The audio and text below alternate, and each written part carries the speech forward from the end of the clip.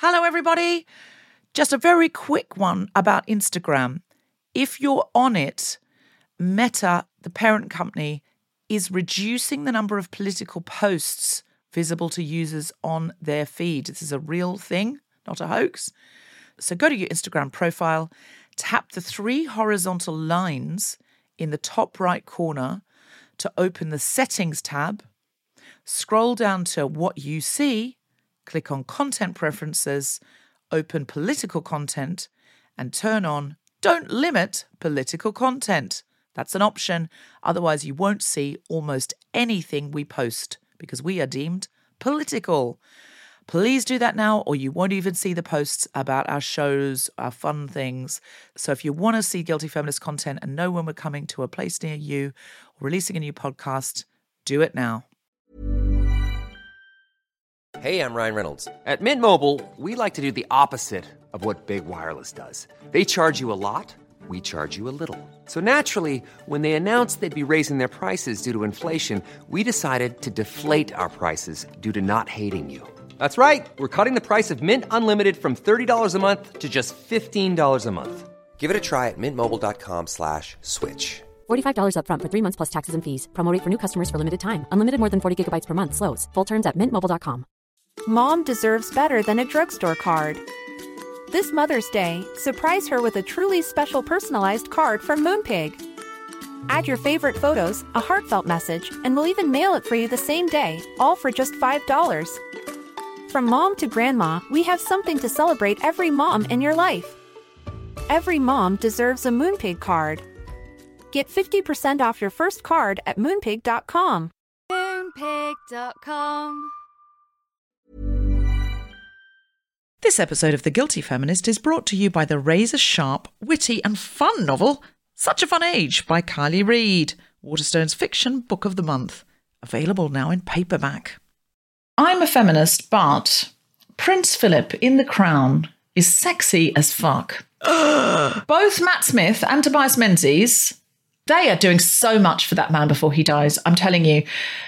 Tobias Menzies is a very old friend of mine. He's like a brother. We wrote a screenplay together. He is so like my bro. And I've met Matt Smith a few times. Don't fancy him at all. Didn't fancy him as Doctor Who. No, if you're listening, Matt Smith, you're a very attractive man. But it's not like I've ever had the hots for Matt Smith. Something about those men playing that role, both of them, I'm like, oh my God, the flirtation, the chemistry, the between him and Olivia Colman. I mean, my God, it's full on. So I've decided it's not those men I fancy. I clearly fancy Prince Philip. That's clear. Wow. I know. Well, I can't explain it any other way. It is not my fault. They've done it. It's not your fault. And remember, it's fiction, so you don't have to...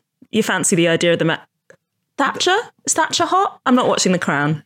Richard Sandling, who's a comedian, when it was first announced that Gillian Anderson was going to be playing Margaret Thatcher, he tweeted, "I'm not going to lie, lads, that's going to be an uphill wank."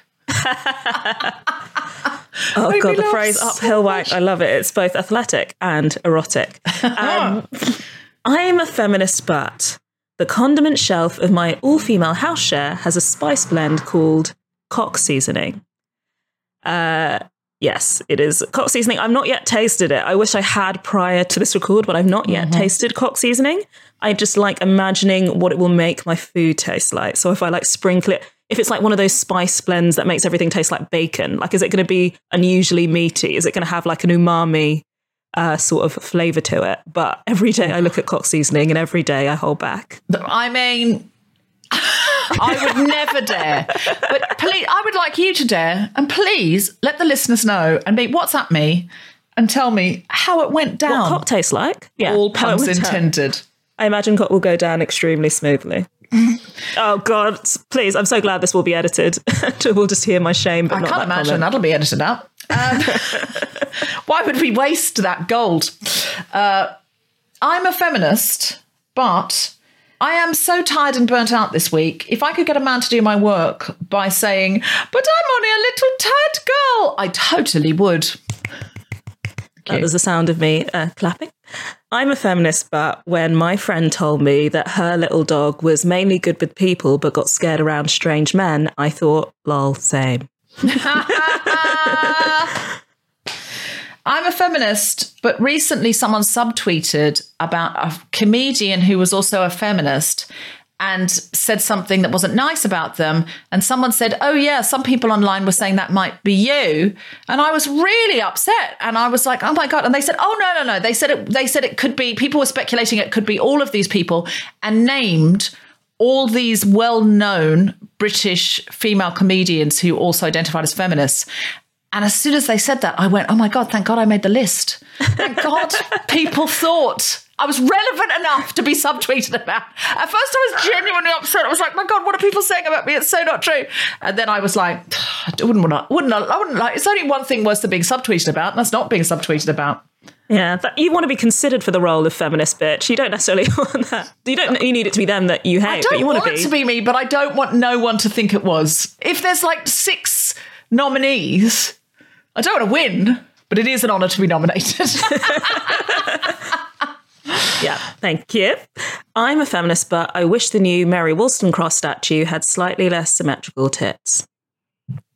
Oh, yeah. Now, it's very near my home. There's a statue that's been erected, not of Mary Wollstonecraft, but for Mary Wollstonecraft. Very odd. Very odd. Very near odd. my home in London. Yes. And it's basically a little Barbie. I've got no problem with the nudity, but I'm like, it's quite a regulation body. It's such a weird thing because they don't, with men, they don't sort of think, oh, we'd like to make a statue for Shakespeare. Let's make him naked and tiny and far away and up on a thing. But it's not really Shakespeare. It's the idea of all men. I'm just like, no, give me a statue of Mary fucking Wollstonecraft. And can she look like Mary Wollstonecraft? And I think she should pop her cardi on. Oh, I would love to see the Bard's Wang on if anyone's contemplating a William Shakespeare Willie Out statue. Oh, that's Willie Shakespeare. Yeah, that's Willie Shakespeare. I mean, 2020 is the year that we learned that all statues are trash. So I don't mind the statue. I just wish she had a C and an E cup. Have you got another I'm a feminist spot? I've got some that can be edited out. I'm a feminist, but I can no longer completely trust anyone called Becky or Karen. There's quite a lot of people. Even black Beckys and Karens. I'm like, why would you name yourself after a thing? Yeah, I do think people called Karen get upset about it because I wouldn't like it. If the term was Deborah, I'd be upset. But also at the same time, it's a shorthand and I would try and take it in good humour and good grace. And I say that hoping Deborah does not become a super slur. Like if any of you listening, make Deborah the new name. If you couldn't, I'll hunt you down. If you couldn't, definitely don't make it Sophie because we've got 2 Sophies on today and they will come and find you. I'll come find you. I will come find you with a life-size model of Mary Wollstonecraft.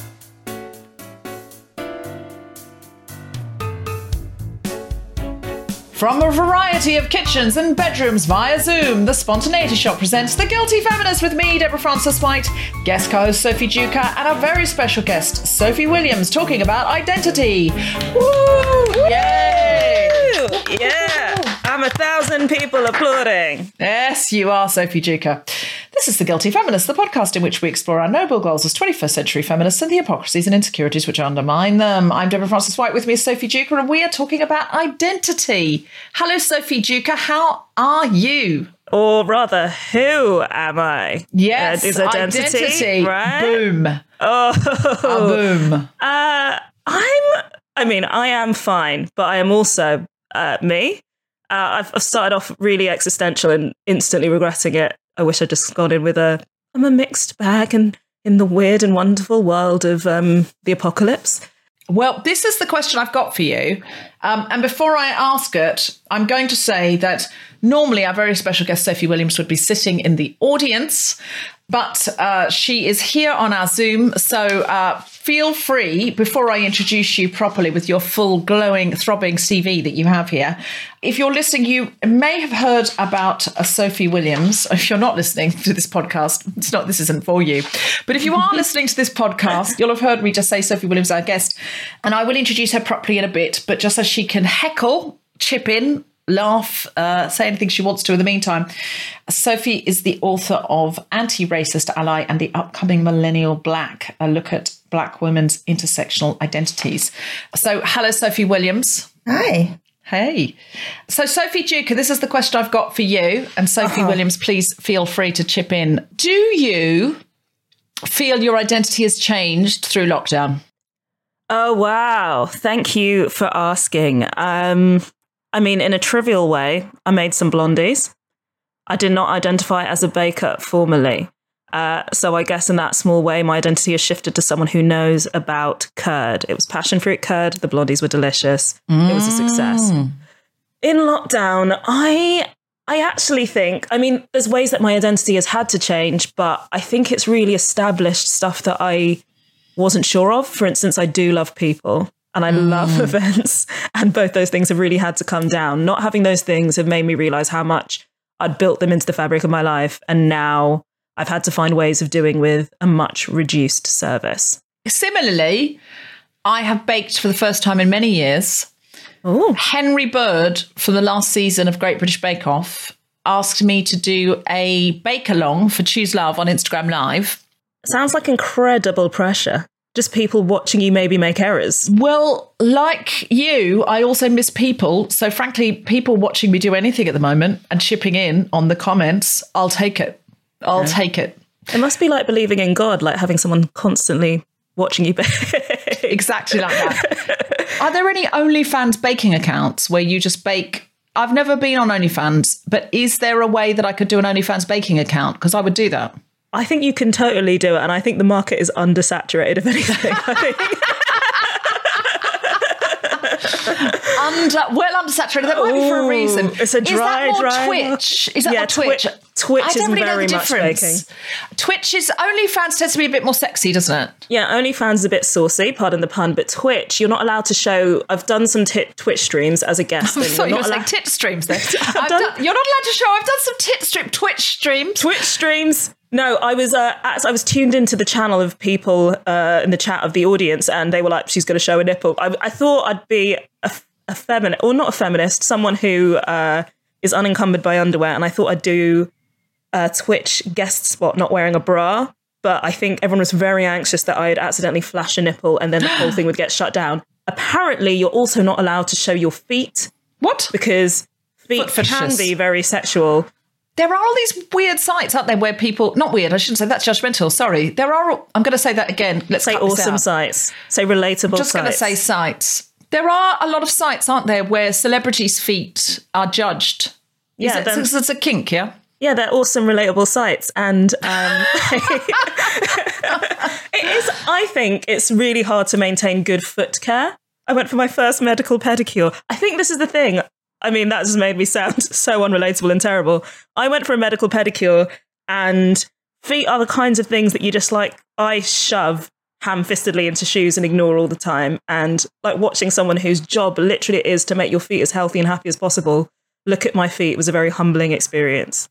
Wow. What is a medical pedicure? So a medical pedicure is, I think normal pedicures is like when you get, not normal pedicures, like cosmetic pedicures is when you sort of get someone to look at your feet and they put like different colours on them and acrylics and you like tap everywhere like a little velociraptor. So it's mainly about how it looks. Yeah. But I think basically it felt like going to the dentist for my feet. She got out a lot of very exotic machinery, sort of buffed my heels, told me about different dry skin problems. And I had, which is now cleared up, I think it was athlete's foot on one of my feet because I'm an athlete and not because I'm disgusting. And yeah, I think it's just sort of dealing with that thing. I think there was a lot of, I'm not going to say trauma because it really wasn't that serious, but like a lot of lack of care, like dry skin and stuff on my feet. And it was just nice to feel baby soft again.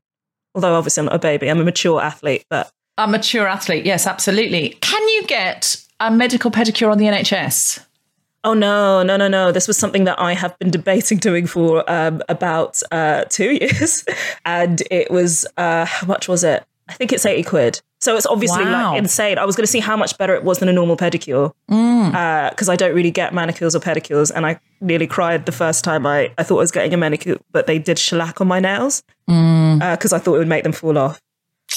Oh, no, my nails are much weakened from shellac. It is to be avoided. And yes, I love it because when you've had it done for 2 weeks, they look shiny and perfect. And then it chips off and you realise your nails are half strength. It's a terrible cycle. But then you want to cover those half strength nails so they look pretty. Do you know what you cover them in? Shellac. Shellac, yeah. A vicious, endless circle. But part of my identity, I think, in the olden times, BC, before COVID, I was quite glam. Yeah, I think of you as a glam fan. I am a glam fan. I have very femme gender expression and I like glamming. And it's fallen away. For a long time, I resisted it. I pushed back. But now I'm actually comfortable looking at my own face without makeup on. I was always comfortable looking at my own face at home, but I am comfortable coming on the Zoom with nothing on. I'm comfortable going to the shop with it on. It's just standards have lowered and I have lowered with them. And I think it's a good thing that I'm comfortable with my regular face. That's a good thing. That's positive. I mean, sure. We all like to look at our own faces from time to time. But do you think that you will revert when you can go outside and be glam again? Probably. Probably. Because do we really learn anything as people? Do we get wiser or do we just get older? Do we live and learn or do we just live? Oh, wow. This is I think we stay the same. I think that's we get older, we look glam, and then we go. I don't know. Well, I don't know. I hope that I have more option now to just, I'd love to be able to just go, I don't see why I can't just turn up to a meeting with the face that nature gave me when I came out of the womb and turn up to that meeting and sell myself and have an interesting conversation and leave without liquid eyeliner and covering over to make my skin all look the same colour and all of that. I don't see why I'm not allowed to do that. You are allowed to. I will back you in that.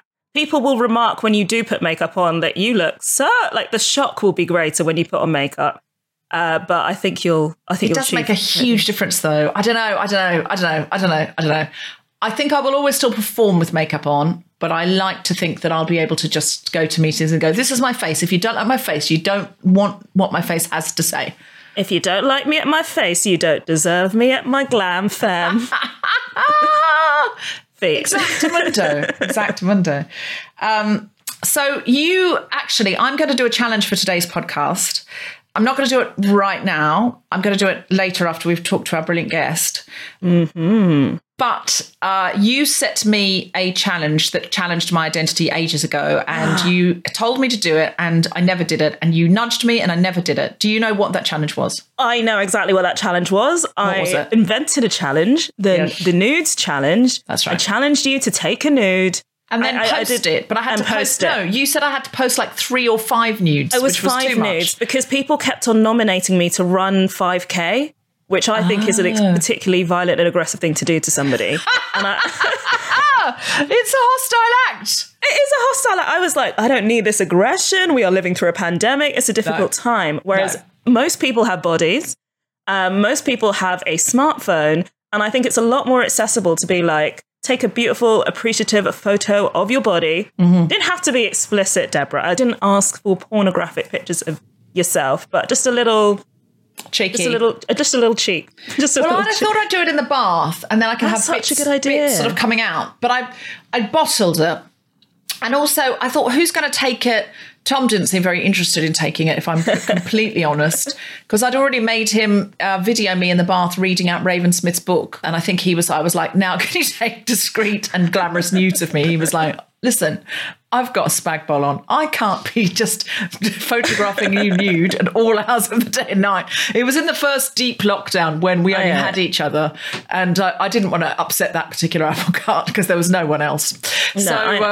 But now I am going to do it. I'm going to try and do it myself. But because I need to know, as I explore my ever-growing identity and relationship with my body through Zoom, through dancing and moving it more and connecting with it more, through the whole of the chaotic nature of 2020, I think I'm ready to take your challenge on.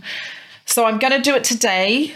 Where do I post the nudes, Sophie? Okay, so I would accept you posting the nudes to any social, but I think Instagram's probably the best one. Although they block you for the nipples. No, but you don't have to show your nipples. So I have a whole thesis on nudes. By thesis, I mean pamphlet that I sold for charity.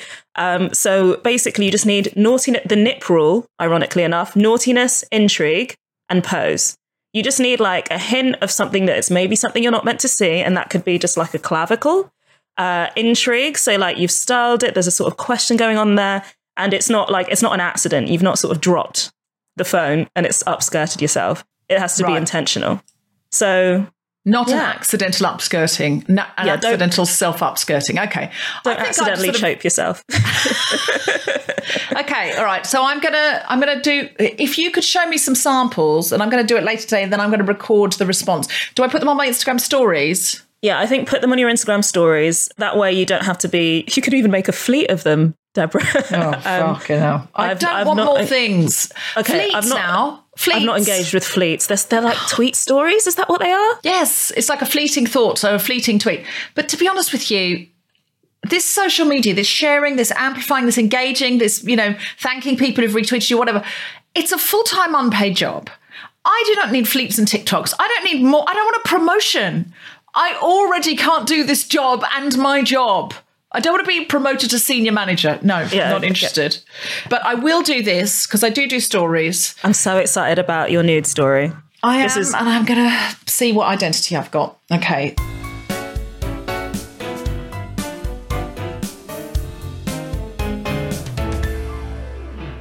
Hello, Guilty Feminists. It's Deborah. I'm interrupting the podcast briefly to let you know that the Instant Sunday Times and New York Times bestseller about the messy dynamics of privilege longlisted for the Booker 2020 prize. What is that, you might ask? It's called Such a Fun Age by Kylie Reid. I've started it and I've only put it down to tell you all about it. When Amira is apprehended at a supermarket for kidnapping a child, she's babysitting. It sets off an explosive chain of events. Her employer, Alex, a feminist blogger with the best of intentions, resolves to make things right. Such a Fun Age was a blockbuster must-read debut in 2020 in hardback. It hit number 2 on the Sunday Times bestseller list in its first week and number 3 on the New York Times bestseller list. It has over 40,000 5-star reader reviews online, one of the most talked about and recommended books of 2020. It's been picked by Waterstones as their fiction book of the month for January 2021. You should read it, but first of all, you'll have to buy it. Go do that right now.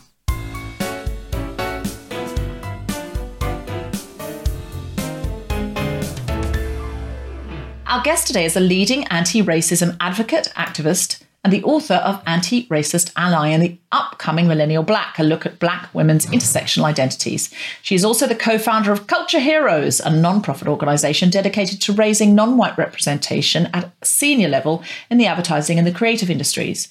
And she runs Blanket Fort, a micro-agency providing high-quality bespoke marketing and production support to shows such as The Crown.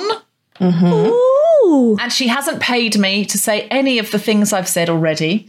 And The End of the Fucking World. Please welcome Sophie Williams. Yes. And the crowd goes wild. The crowd goes wild. If you're at home, please be going wild. So, Sophie Williams, you have a lot of strings to your bow and a lot of important strings to your bow. Could you tell us first about the book that's already out, which is Anti-Racist Ally? Yeah. So Anti-Racist Ally is a book, as you say, that's already out. It is a small pocket-sized guide for how people who aren't racially marginalised can use that privilege to uplift the experiences of people who have been marginalised. And I think potentially one of the most interesting things about it is that it was an absolute accident. I wrote it this year when I was meant to be finishing off Millennial Black, which comes out next year, which I already had the deal for.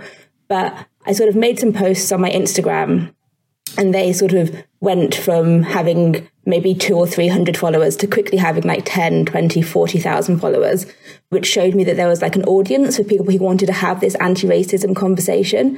So I was able to go to HarperCollins and just say, you know, the book that I am meant to give you next week, could we hold off on that? Because I got something else I have to do pretty quickly. So yeah, it's a little hopefully helpful, but definitely accidental piece of work.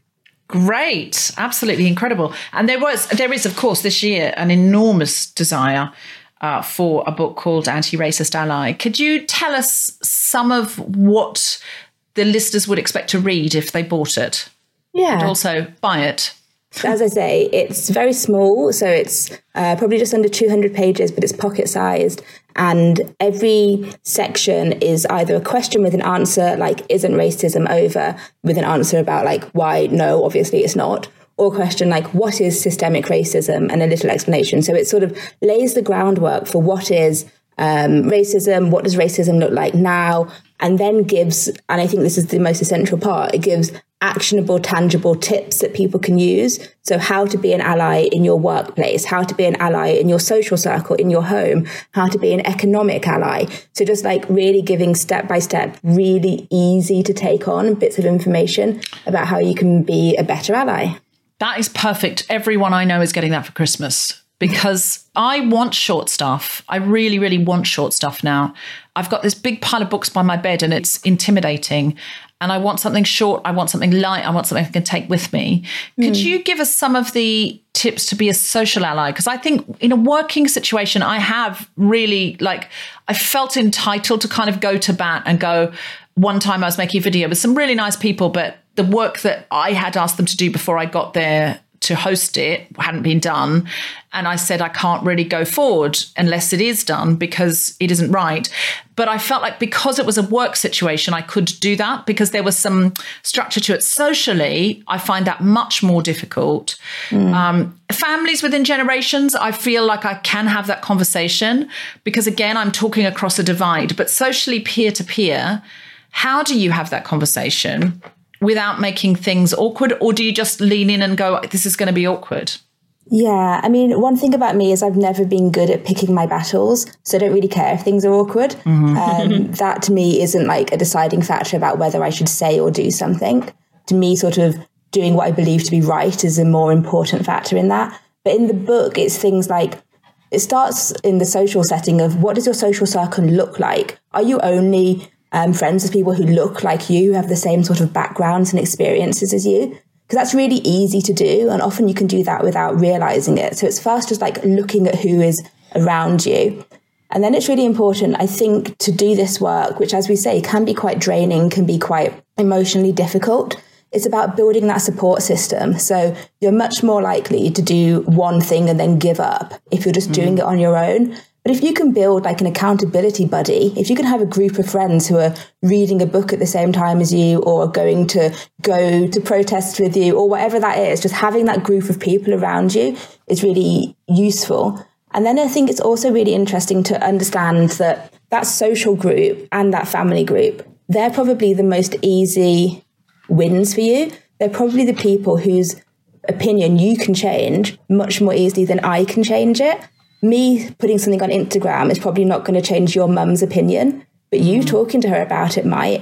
So it's just about sort of having that accountability and understanding that even if it feels like you're not doing anything, those relationships are really available for us to make big and impactful changes in. That's interesting. Sophie. Yes. Duker. Oh, sorry. You can call me Duke. Duke, I was just handing over to you. Mike, do you know I've got friends who call me the Duke?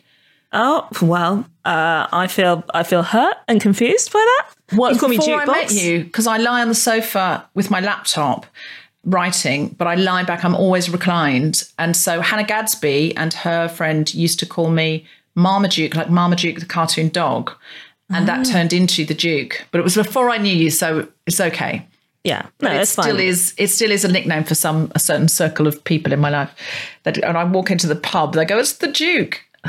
If this episode has taught us anything, is that two excellent people can have the same name. So don't worry about it. That is true. Don't worry about it. I'm happy for Sophie to take the primary Sophie. I'm happy to defer, be the beta. I like that Sophie. when you say Sophie, though, you could mean either of us, but I could say Duke and mean either of you. Like there's some strong crossover going on. Yes. Ooh. Is there anything that you could call both of us? Both you and Sophie Williams, any term that I could throw at you. What's your middle name, Sophie? Amanda Josie. Oh, I was hoping it started with F because I get called DF Dubs and I thought you could be SF Dubs, but we could, no. I'll make it my personal challenge to find something that links you. Perfect. Name-wise. I mean, I've really limited myself. A name thing that links you. Given this is about identity, we'd really appreciate that. Yeah. I'll think of a little term. Indeed. I think it's also, I feel very excited by the fact that with Anti-Racist Ally, you sort of recognised that it was something that needed to happen now.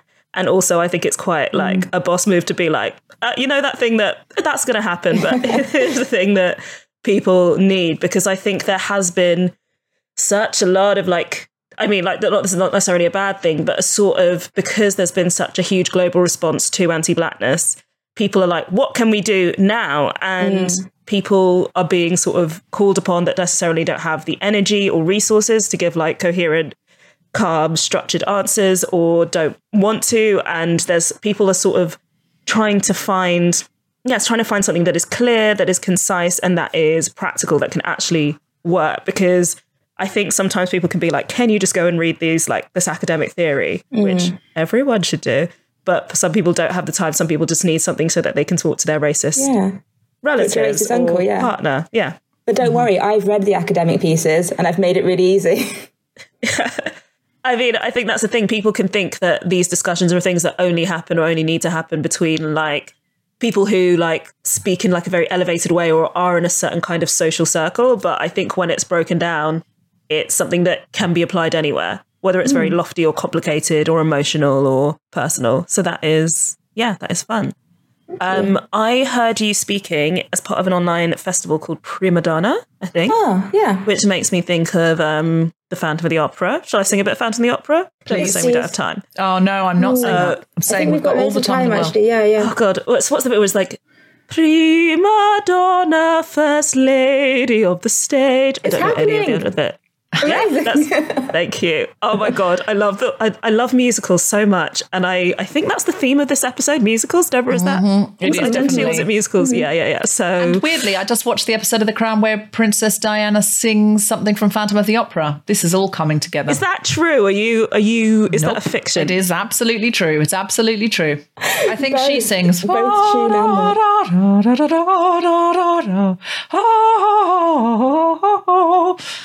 Deborah, can I just say you have a beautiful voice? I think that should be incorporated into your OnlyFans. Anti-racist ally. Baking and show tunes. But this festival was called Prima Donna. There was very little singing, but there was some chat about publishing. And the thing that was said in that is, I wasn't sure whether you were talking specifically about Anti-Racist Ally or your upcoming book. But what I think some people who initially rejected the book said was that the market had already been cornered in a way, or that they already had that book. That book already existed. And I think they said it with reference to Slay in Your Lane.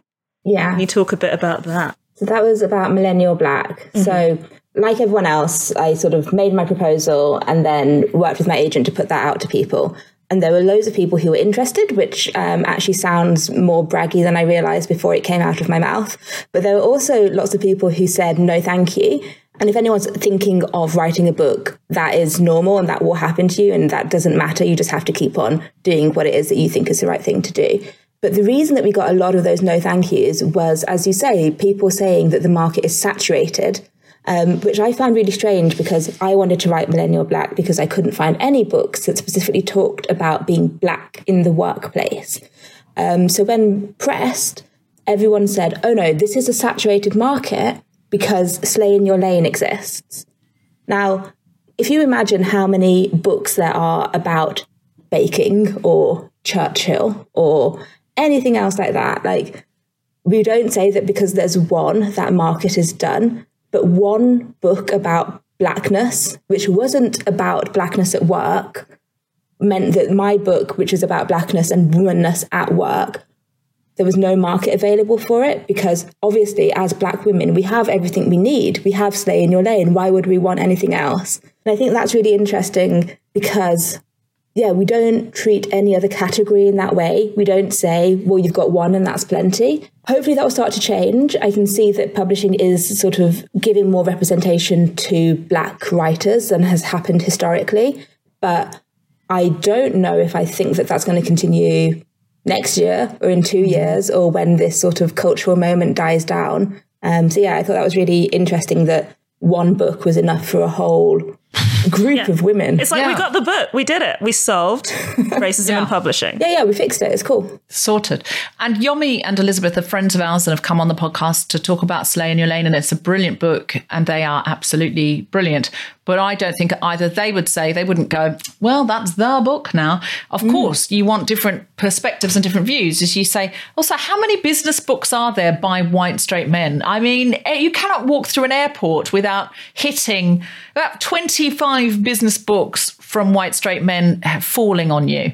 Like the idea that there can be one from black women and then that's the end of the conversation. But I love it when they say saturated. It's the same with like female-driven projects on television. It's just like we've got our female-driven scripted project this year, and you're like, and how many boy ones? I once got an email saying we're a bit saturated girl-wise at the moment. Oh, saturated. I mean, I would love to be saturated girl-wise. Yeah, and I wrote back and said, could you tell me percentage-wise what saturation looks like? Ooh. And they then wrote back a really sort of nice email going, oh, we're so sorry, blah, blah, blah. But they just didn't address it. But they were like, we really wish you well. And I was like, because saturation for black women writing business books, as opposed to, every single bloke who's ever done a deal is allowed to write a book. Why is that saturated? It's not even damp. And there's so many white women who get to work in that business space. There are so many white women who get to tell their work stories. And I think the idea is, but as a black woman, your experience must just be that woman experience. But we know that our race plays a really important part in how society treats us outside of the workplace. And it seems absolutely wild to imagine that stops as soon as you step to your desk. That's a really good point. Yes, even as a white woman going up, because I mainly think, all those books are written by men. But there's not. There's millions of Karen Brady's as well who get to write their book about, Deborah Meadans who get to write their book about being a woman in business. And there's millions of lean-ins and those kind of books as well. You're absolutely right.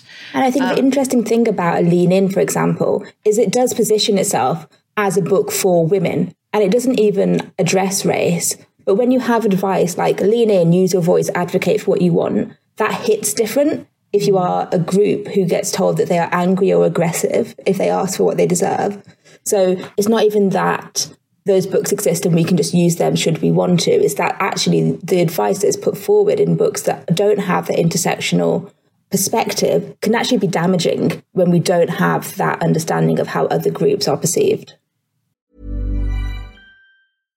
Mom deserves better than a drugstore card. This Mother's Day, surprise her with a truly special personalized card from Moonpig. Add your favorite photos, a heartfelt message, and we'll even mail it for you the same day, all for just $5. From mom to grandma, we have something to celebrate every mom in your life. Every mom deserves a Moonpig card. Get 50% off your first card at moonpig.com. Moonpig.com. When you need mealtime inspiration, it's worth shopping Kroger, where you'll find over 30,000 mouth-watering choices that excite your inner foodie. And no matter what tasty choice you make, you'll enjoy our everyday low prices, plus extra ways to save, like digital coupons worth over $600 each week. You can also save up to $1 off per gallon at the pump with fuel points. More savings and more inspiring flavors make shopping Kroger worth it every time. Kroger, fresh for everyone. Fuel restrictions apply. I have a question to the other Sophie, the primary Sophie, the alpha Sophie. My question to the alpha Sophie in this episode is, so as Deborah said at the start, you've got lots of strings to your bow. You're like a cello of a person. You do lots of different things and have done lots of different things. And you've been a COO, COO. And now I assume, though I might be wrong, because I think a lot of people who work in like media and creative industries or simply are just kind of starting something for themselves, such as like writing and promoting a book.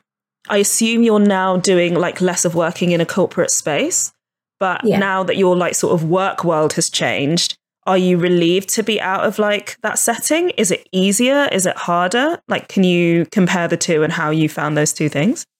Yeah, it's different. It's very, very different. So when I was COO in an advertising agency, advertising is super, super white. It's super, super male. It's super, super middle class. And I can't speak globally for advertising. That's what the experience is like in London.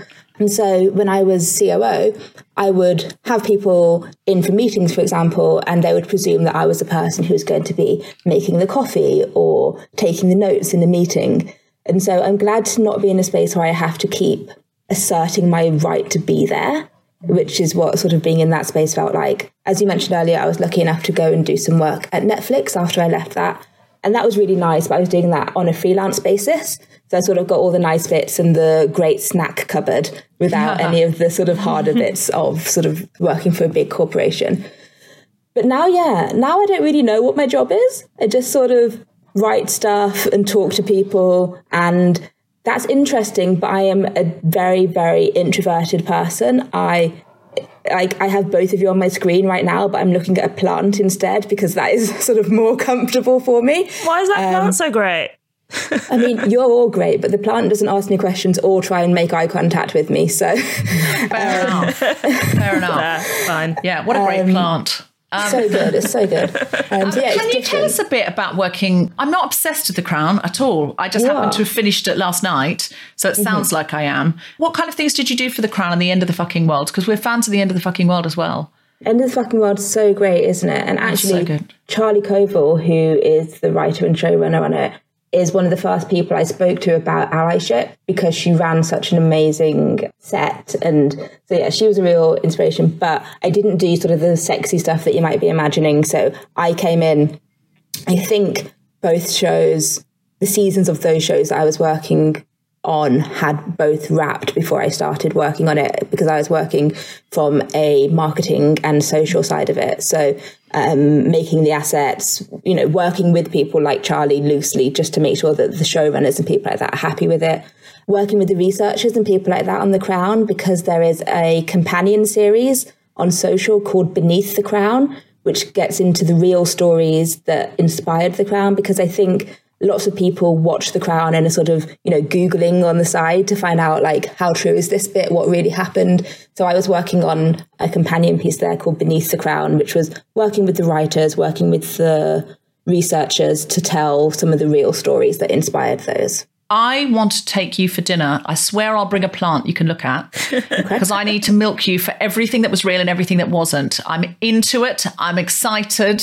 I feel you are now the mine of information I need, having finished The Crown this week. I feel like you can really easily fact check how hot Prince Philip is.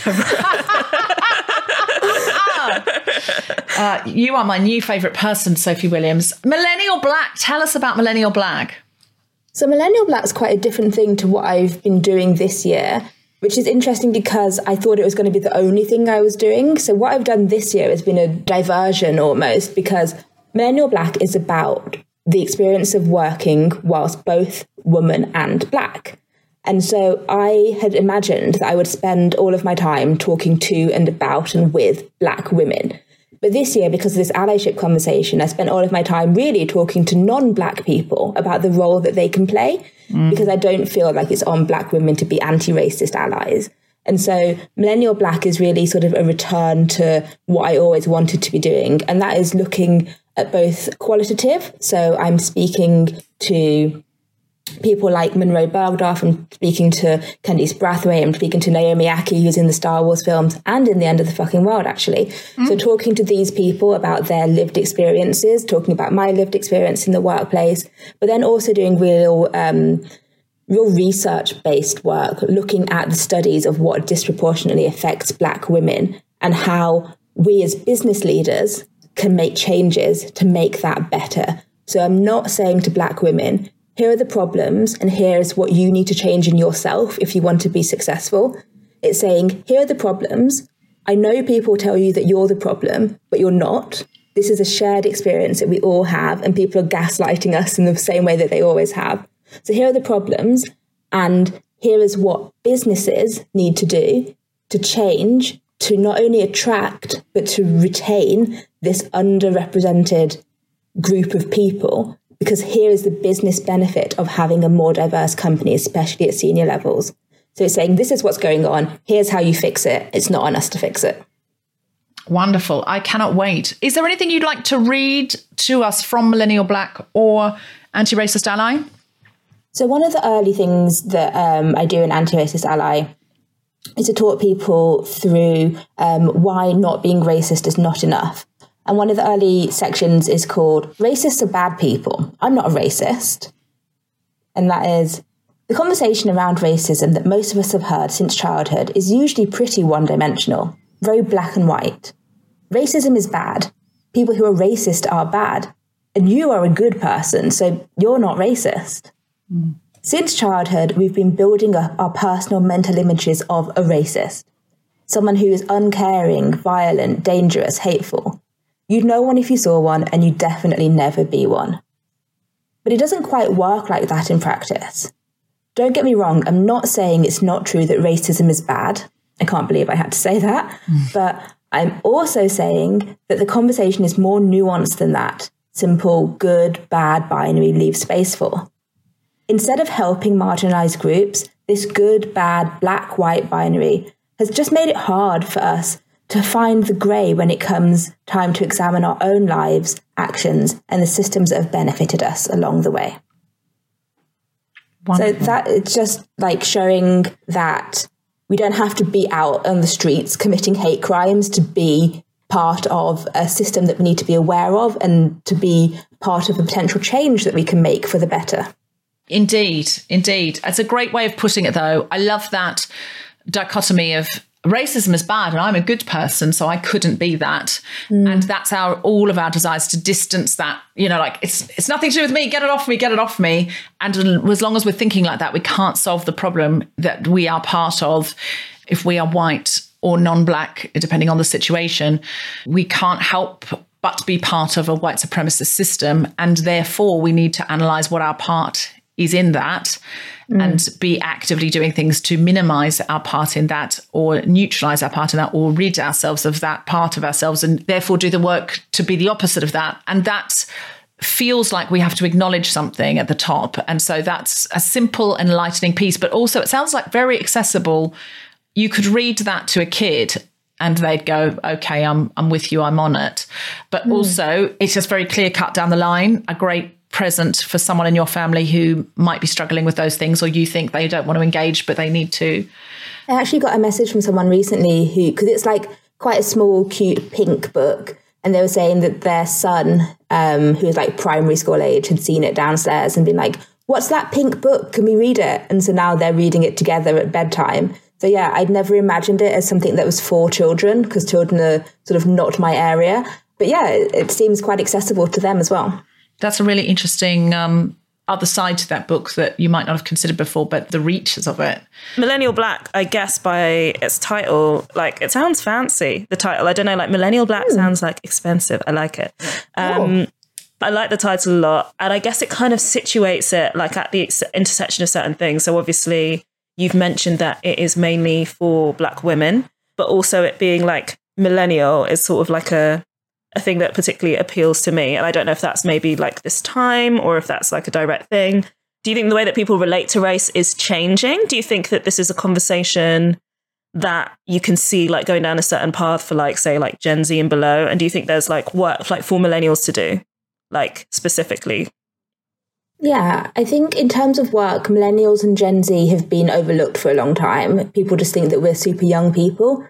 But the oldest millennials are in their early 40s now. The oldest Gen Z are 24 to 26. Like, these are not people who are going to start entering the workforce. This is the workforce. And I think one interesting thing that research has shown is that not only do Gen Z and millennials identify as non-white, whatever sort of intersection that might be, at a much higher percentage than any previous generation, they are also a much more sort of values-driven generation.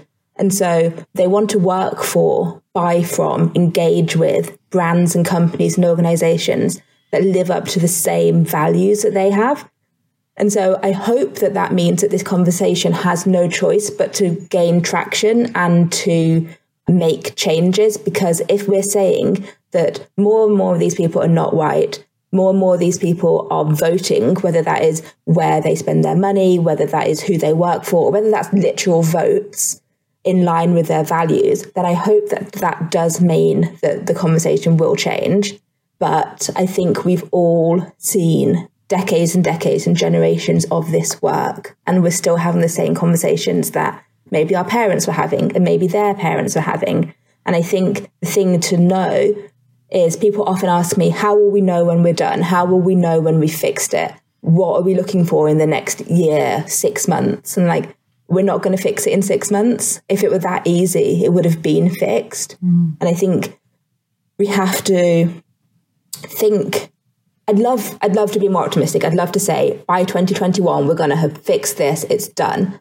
But I think we have to think more in terms of what I think of as geographic time, or like, you know, generational time. We have to do things now, knowing that we probably actually won't see the outcomes of it, but knowing that all of the small instrumental, you know, iterative steps that we make will hopefully have longer term benefits that we might not see the results of ourselves.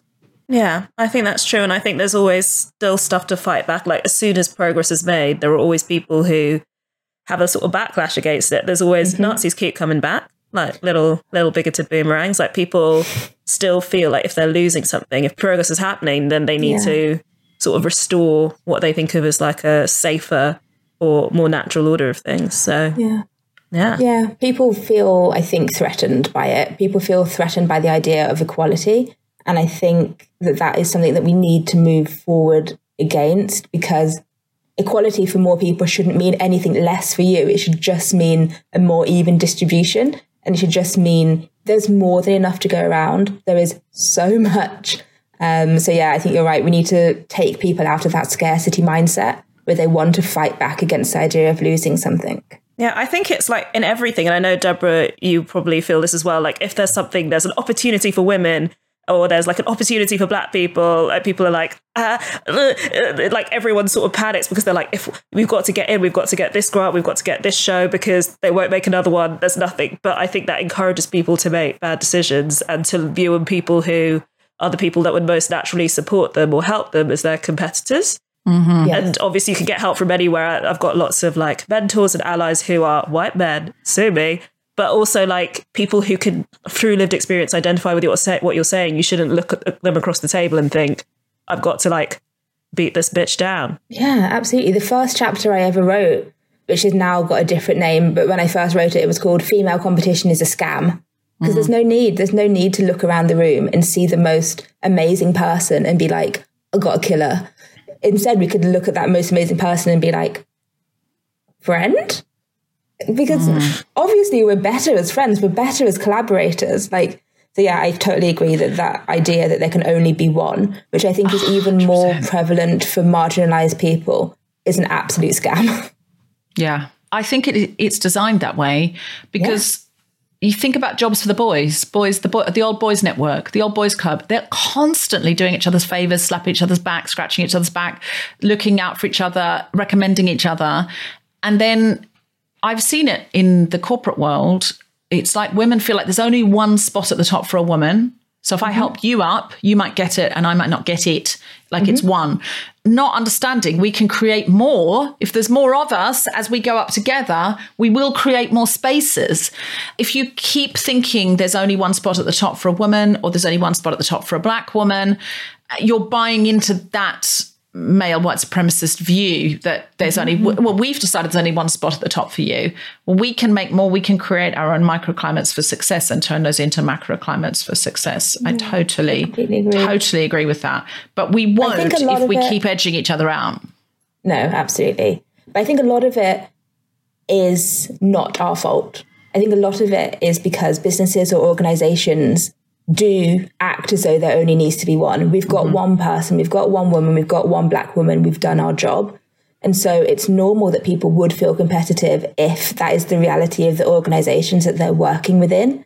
But if we can make organizations change that, if we can say to them, having one Black woman, having one woman, having one neurodivergent person is not enough. It's nowhere near enough. We have to make the businesses make those changes instead of saying to women, you're thinking wrong. Absolutely. Absolutely. I saw on Twitter just before we did this, John Banville saying, could I win the Booker Prize now as a white straight man? And then he says, I despise this woke movement, the 2005 Booker winner said. And someone called James Rawson said, it has been 3 years since George Saunders, a white straight male, won the Booker Prize. A white man won the prize this year, and a straight writer shared the prize last year. So I'm going to go with probably, you could win it, John Banville.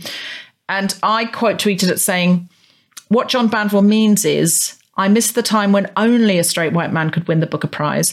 I liked the small pool I used to swim in. It was easier to be best.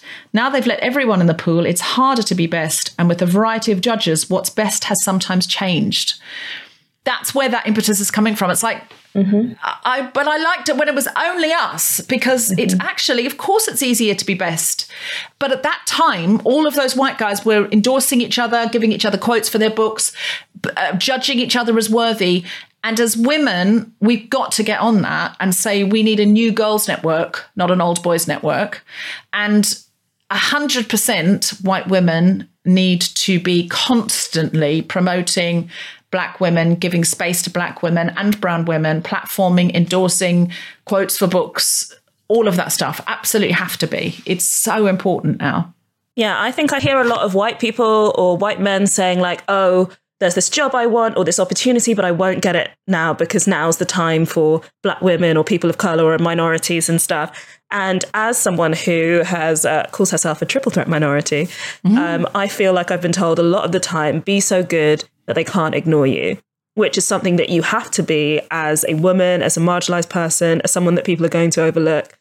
But it's something that if you're in an extremely competitive field, you should be doing anyway. You should be you should be striving to be the best and not just okay. Like if you're like, if you have all the sort of tools at your disposal, then you should be trying to be the best in your field. And I'm like, you just have to be better. And obviously white men have things that might hold them back. Those things should be addressed, but you shouldn't be acting as if something has been cut off from you when it hasn't. There's just been more people let into the race. More people in the absolutely. pool. More people in the pool. And like nothing's been taken away from you. It's just that things were given unquestioningly for a long time. And like, be thankful that you have that foundation to build on. But now we're going to start sharing things out, please. Completely. And I hope that stays. But I think it will. The more that we all say we want this to be the new shape of the world, where excellence is excellence. And also, as I said, you know, with different judges, what's best changes.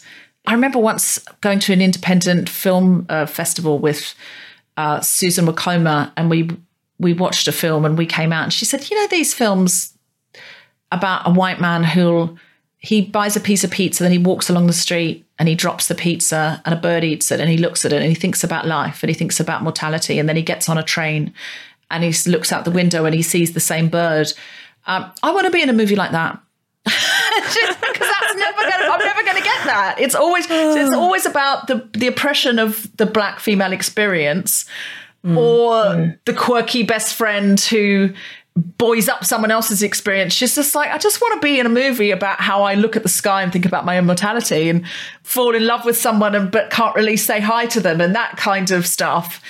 So I'm not going to be surprised if prizes aren't given in the next 5 to 10 years for that experience, because we've just seen we're saturated, guys. We're saturated. It's a soggy market. To be honest, I mean, a white woman's market is a lot more moist. I know a lot of people don't like that word. A lot more moist than the Black female market, which is barely damp. You're going to be such a natural on OnlyFans. Just keep saying more. Moist. The white women market is moist. Also, that was a bit Radio 4. Yes. White women market. No, I think that was good OnlyFans. Next on Radio 4, Sophie Duker with Only Moist. Only moist.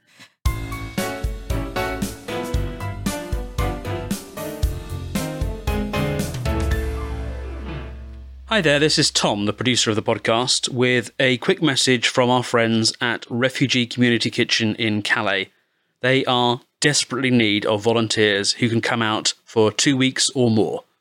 No cooking experience is necessary, just a willingness to learn and get stuck in. They'll teach you everything you need to know, from prep to cooking to serving. Go to refugeecommunitykitchen.com/volunteer to sign up. That link's also in the show notes. And they can provide all of the needed documents that you need to come over, but do also contact info@refugeecommunitykitchen.org if you have any questions. Please, please, please do consider volunteering for this. It would make all the difference in the world. And now, back to the podcast.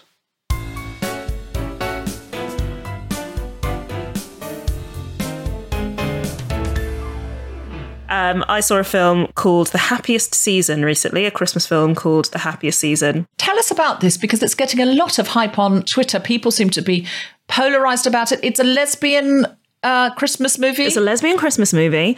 It's been marketed as the queer rom-com all the gays wanted. And I've seen a beautiful comment, I think, on a thread that Grace Petrie started, a beautiful comment about it, which sort of renamed the film The Happiest Season as Het Out, a play on the film Get Out, because that is very much what it is. I think the thing about this film, which in a way is analogous to the experience of marginalised people in whatever area when you're watching or consuming content about yourself, is that it is quite traumatic. It is kind of really, it's like people tuned in, I think, primarily because they wanted a gay old time in the Christmas sense and in the lady gay sense. And what they got instead, in my opinion, was a lot of pain. And I think people are tired, as Susan McComber said, of seeing themselves reflected only in certain ways and only in certain areas, either very painful ways or kind of trivial ways. And just having more people reflecting different things will show that there's so many ways to be gay and happy, or black and successful, or a woman and existing in the world, than just the ways that, you know, the usual panel of people have decided. So interesting. So it's not a happy story. I'd sort of had it lined up in my head as something to watch, as like, a fun LGBTQIA romp, but is it not that? Is it a lesbian It's a Wonderful Life where you end up crying at the end, but out of happiness? I haven't seen It's a Wonderful Life. That's I'm very fine. nervous about confessing this. Absolutely don't have to have. It's Jimmy Stewart having a male angst. I would say that The Happiest Season, it is technically a rom-com, but it's not as fun or as sexy as it should be. I think it ends up being a little bit of a coming out tale. There's obviously some sad rather than a rom-com. Yeah, it's like a rom-wom, like a wom. I think it would just be nice to have something that's, someone said, like, sort of have like a lesbian that like gets kissed underneath some mistletoe and then she thinks she's an elf. It's just something that's more in the spirit of Christmas, something to uplift people rather than just all the pain all the time. Which I think is necessary, and it's one side of the experience, but I think it's not the joy we wanted. I'd say watch it so you can tweet about it, because people are going to be chatting about Aubrey Plaza and Kirsten Stewart suits for a long time to come. The problem is when you get so little, the thing that comes out has to please everyone. Everyone gets so disappointed because it can't be 10 movies if it's only one movie. And I think what it shows is we need more lesbian Christmas movies, because one is not going to feed every part of everyone. If they'd only done a sort of happy body swapping with an elf lesbian, people would go, but the reality of that is actually can be quite painful at Christmas, because my girlfriend doesn't think she's an elf. Exactly. Yeah. So I think we just need more. We just need more. You can't forget Fleabag because it's not I May Destroy You. You want and need both. And then more and more and more. Like, you don't, it's no good just going, oh, women have to tell, every story that a woman tells has to be all of the stories a woman can tell. Every black story has to be about every black person. It's just not how it's going to be. So we need more, I would say. Yeah. We need more, and we need some happy lesbian mistletoe stories. What's the story you would pitch, Sophie Duker, if you could do your lesbian Christmas film? Oh my God. Okay. My lesbian Christmas film, this is a lot of pressure, but as you've said, it can be pretty weird. It can just be one sort of thing. So I think maybe it's called Eggnog. It's about a lesbian couple that have been together a long time. One of them wants to give her partner the greatest gift of all, which is to freeze her eggs, but she wants it to be. I think there's like more time needed in development. This is good. Okay. This is good. She wants to freeze her eggs, so she wants to do it as a surprise. Yes. Which I don't think is technically possible or legal or ethical, but she kind of wants to freeze your own. Oh, she's trying to freeze her partner's eggs. No, that sounds creepy. That's more creepy. She wants to freeze her own eggs. Yeah, better. Maybe she has frozen her own eggs. Maybe it's a secret. Maybe the film starts in January, February, March, April. And she's 9 months before to have Christmas. a secret pregnancy, which she's been hiding from a woman she has sex with. and she wants to give birth on Christmas Day and give her partner a little eggy baby. Is this a horror film? Like a virgin birth. So that they might give birth to the It's a long-distance lesbian relationship. She has frozen her eggs and got their best friends, who's probably played by Dan Levy, best friend's sperm. Yes. She really wants it. They're going to meet up on Christmas Day. Boy. I like this, and our executive producer will get back to your agent. Thank you. We think we might have some notes about ethics. Yeah. Yeah. Do you know what I do like about this, Sophie, actually? Is I like the idea of, it's a sort of reverse Mamma Mia. If you were to give your partner 3 fertilized frozen eggs on Christmas morning, and they have to choose, because they've all been frozen, because you want this to be a surprise, they've all been frozen with a different friend's sperm. Oh my God. So this is my yes and. We have to write this together now. This is beautiful. Under the tree, one's called gold, one's called frankincense, one's called myrrh. We'll work out why later. Lovely. Yeah. And when she opens them, she's like, this is the baby that we could have. This is the fertilized egg that could turn into an embryo, that could turn into a fetus, that could turn into a baby, with our friend Dan Levy. Yeah. This one is with your brother, and it's my egg, so it would be half related to you. And this one is a mystery sperm donor, so we'll never know, and or not until the baby's grown up if it wants to, or whatever. So the partner, who definitely wants a baby, because they've already talked about that and it's not scary. Yeah, at length and explicitly. Pretty much all they said, I'd like you to do something incredibly weird to make this happen. This is the weirdest stocking I've ever had. Stocking filler is another good name. Stocking filler is a better name. Eggnog makes me think of sick and want to be sick. Yeah, but I think stocking filler is good. Stocking filler. And let me fill your stockings. I'll be quiet. Oh, turkey baster. There's good. There's so many good puns. And so she then has to decide which egg they up the duff. But then once it is up the old, they discover it's the wrong fertilized egg. And now how do they feel about this? And then they realise that it was meant to be that one all along because of some plot, to quote from Tom Tuck. So I think you and I should, yes, listen, if you're listening and you are a film producer and you think there's something in this is going to be the yes and antidote to sad lesbian movies at Christmas, and you'd like to do this with us, and Grace Peachy can do the soundtrack, please get in touch, guiltyfeminist@gmail.com, and fund it. Mwah. That was me doing a double chef's kiss with 2 pursed fingers, 1 pair of pursed lips. Mwah. Stocking filler, turkey baster, eggnog. The movie has 3 names. We can't decide yet. We'll work something out. This has been great. Guys, is there anything that you came to say that you didn't get to say? No, I just came to have a fun chat, and I think we've done that well. We have succeeded in that. Where can we buy your book? All good bookshops? All good bookshops. And specifically is there independent and black-owned bookshops? Independent and black-owned bookshops, ideally. And when can we get Millennial Black? You can get Millennial Black in April of 2021, and you can follow me on my Instagram, which is @officialmillennialblack, where I share lots of anti-racism resources and ask people every week what they've done to be an anti-racist ally, and share all of the responses. Amazing work. Sophie, we really love you. You're a phenomenon. Oh, thank you. I love you too. Please come back again. And I'm a feminist, but your lips, my lord, they are perfect lips, aren't they? They are great lips. I was going to say the collective noun for you two would be probably just like glam gals. Glam gals. It rolls off the tongue. It is what you both are. Statement glasses, bright red lip. You're popping on the Zoom. Sophie Duker, anything you came to say that you didn't get to say? I mean, I came to chew gum and shower love on Millennial Black, and I feel like I achieved one of those things. I don't have any gum. It's rude to chew while you're on a Zoom. But I would urge the guilty feminist gang, who I love, to keep following me. Please don't unfollow me. I'd like us to maintain that sort of relationship that we have on socials. If they're not following you, where can they follow you? At Sophie Jukebox, which is my name, at Sophie Jukebox on Facebook, Instagram, Twitter and TikTok, which I have joined purely to follow the progress of the Ratatouille musical. Oh, wow. At Sophie Jukebox. Tell me more, like, does he have a car? Wow.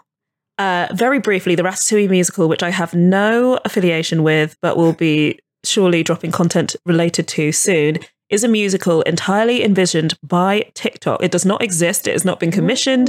It's a musical where people have created songs, artwork, playbills, merch for a fictional musical that does not exist. I mean, that musical will exist now. It has to. It will. No, it's absolutely 100% going to be made. But some people are getting very serious about it, being like, "Oh my god, we're going to have to cut songs." And it's like, no one has done this. It's all just teenagers. Phenomenal. It's just the joy of musical theatre. And I will sing us out with please, Remy the Ratatouille. Go on. Okay, so the final song, I think the most used song from the musical is Remy the Ratatouille. The rat of all our dreams. We praise you, a ratatouille. That's how it goes. There's why I saw someone saying the other day, the rat is not a ratatouille. The ratatouille is a dish. The rat is a rat. And I couldn't understand why they were saying that. I was like, I mean, the lyrics of it are nonsense. There's an amazing TikTok that is like a Hamilton-esque, like Lin-Manuel Miranda, like rap for Remy the Rat in Ratatouille. A rapatouille, if you will. Yeah. Or even if you won't. It's like, and now I vibe inside the house of Gusteau. It's amazing. Oh. The secret to the sauce is that I cook for linguine. Oh my God. I traded scraps for zucchini. What? This is amazing. It's so beautiful. I feel like we just edit out the rest of the podcast and we just focus on this bit. I think that's wise. Who cares about racism? Let's do this. I mean...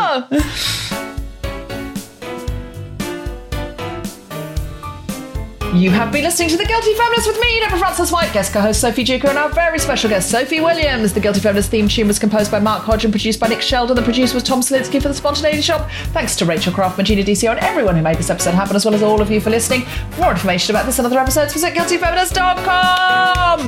Woo!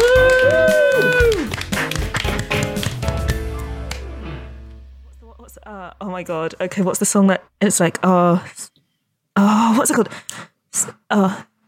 And it goes, "See winter fade, the fruits of summer fade." Okay, I'm not going to sing anymore because I've forgotten the tune and the lyrics to that song. Thanks once again to our sponsor, which is the fun, witty, razor-sharp novel Such a Fun Age by Kylie Reid. Waterstone's fiction book of the month, available now in paperback. I'm excited to read it. Are you? Mom deserves better than a drugstore card. This Mother's Day, surprise her with a truly special personalized card from Moonpig. Add your favorite photos, a heartfelt message, and we'll even mail it for you the same day, all for just $5. From mom to grandma, we have something to celebrate every mom in your life. Every mom deserves a Moonpig card. Get 50% off your first card at moonpig.com. Moonpig.com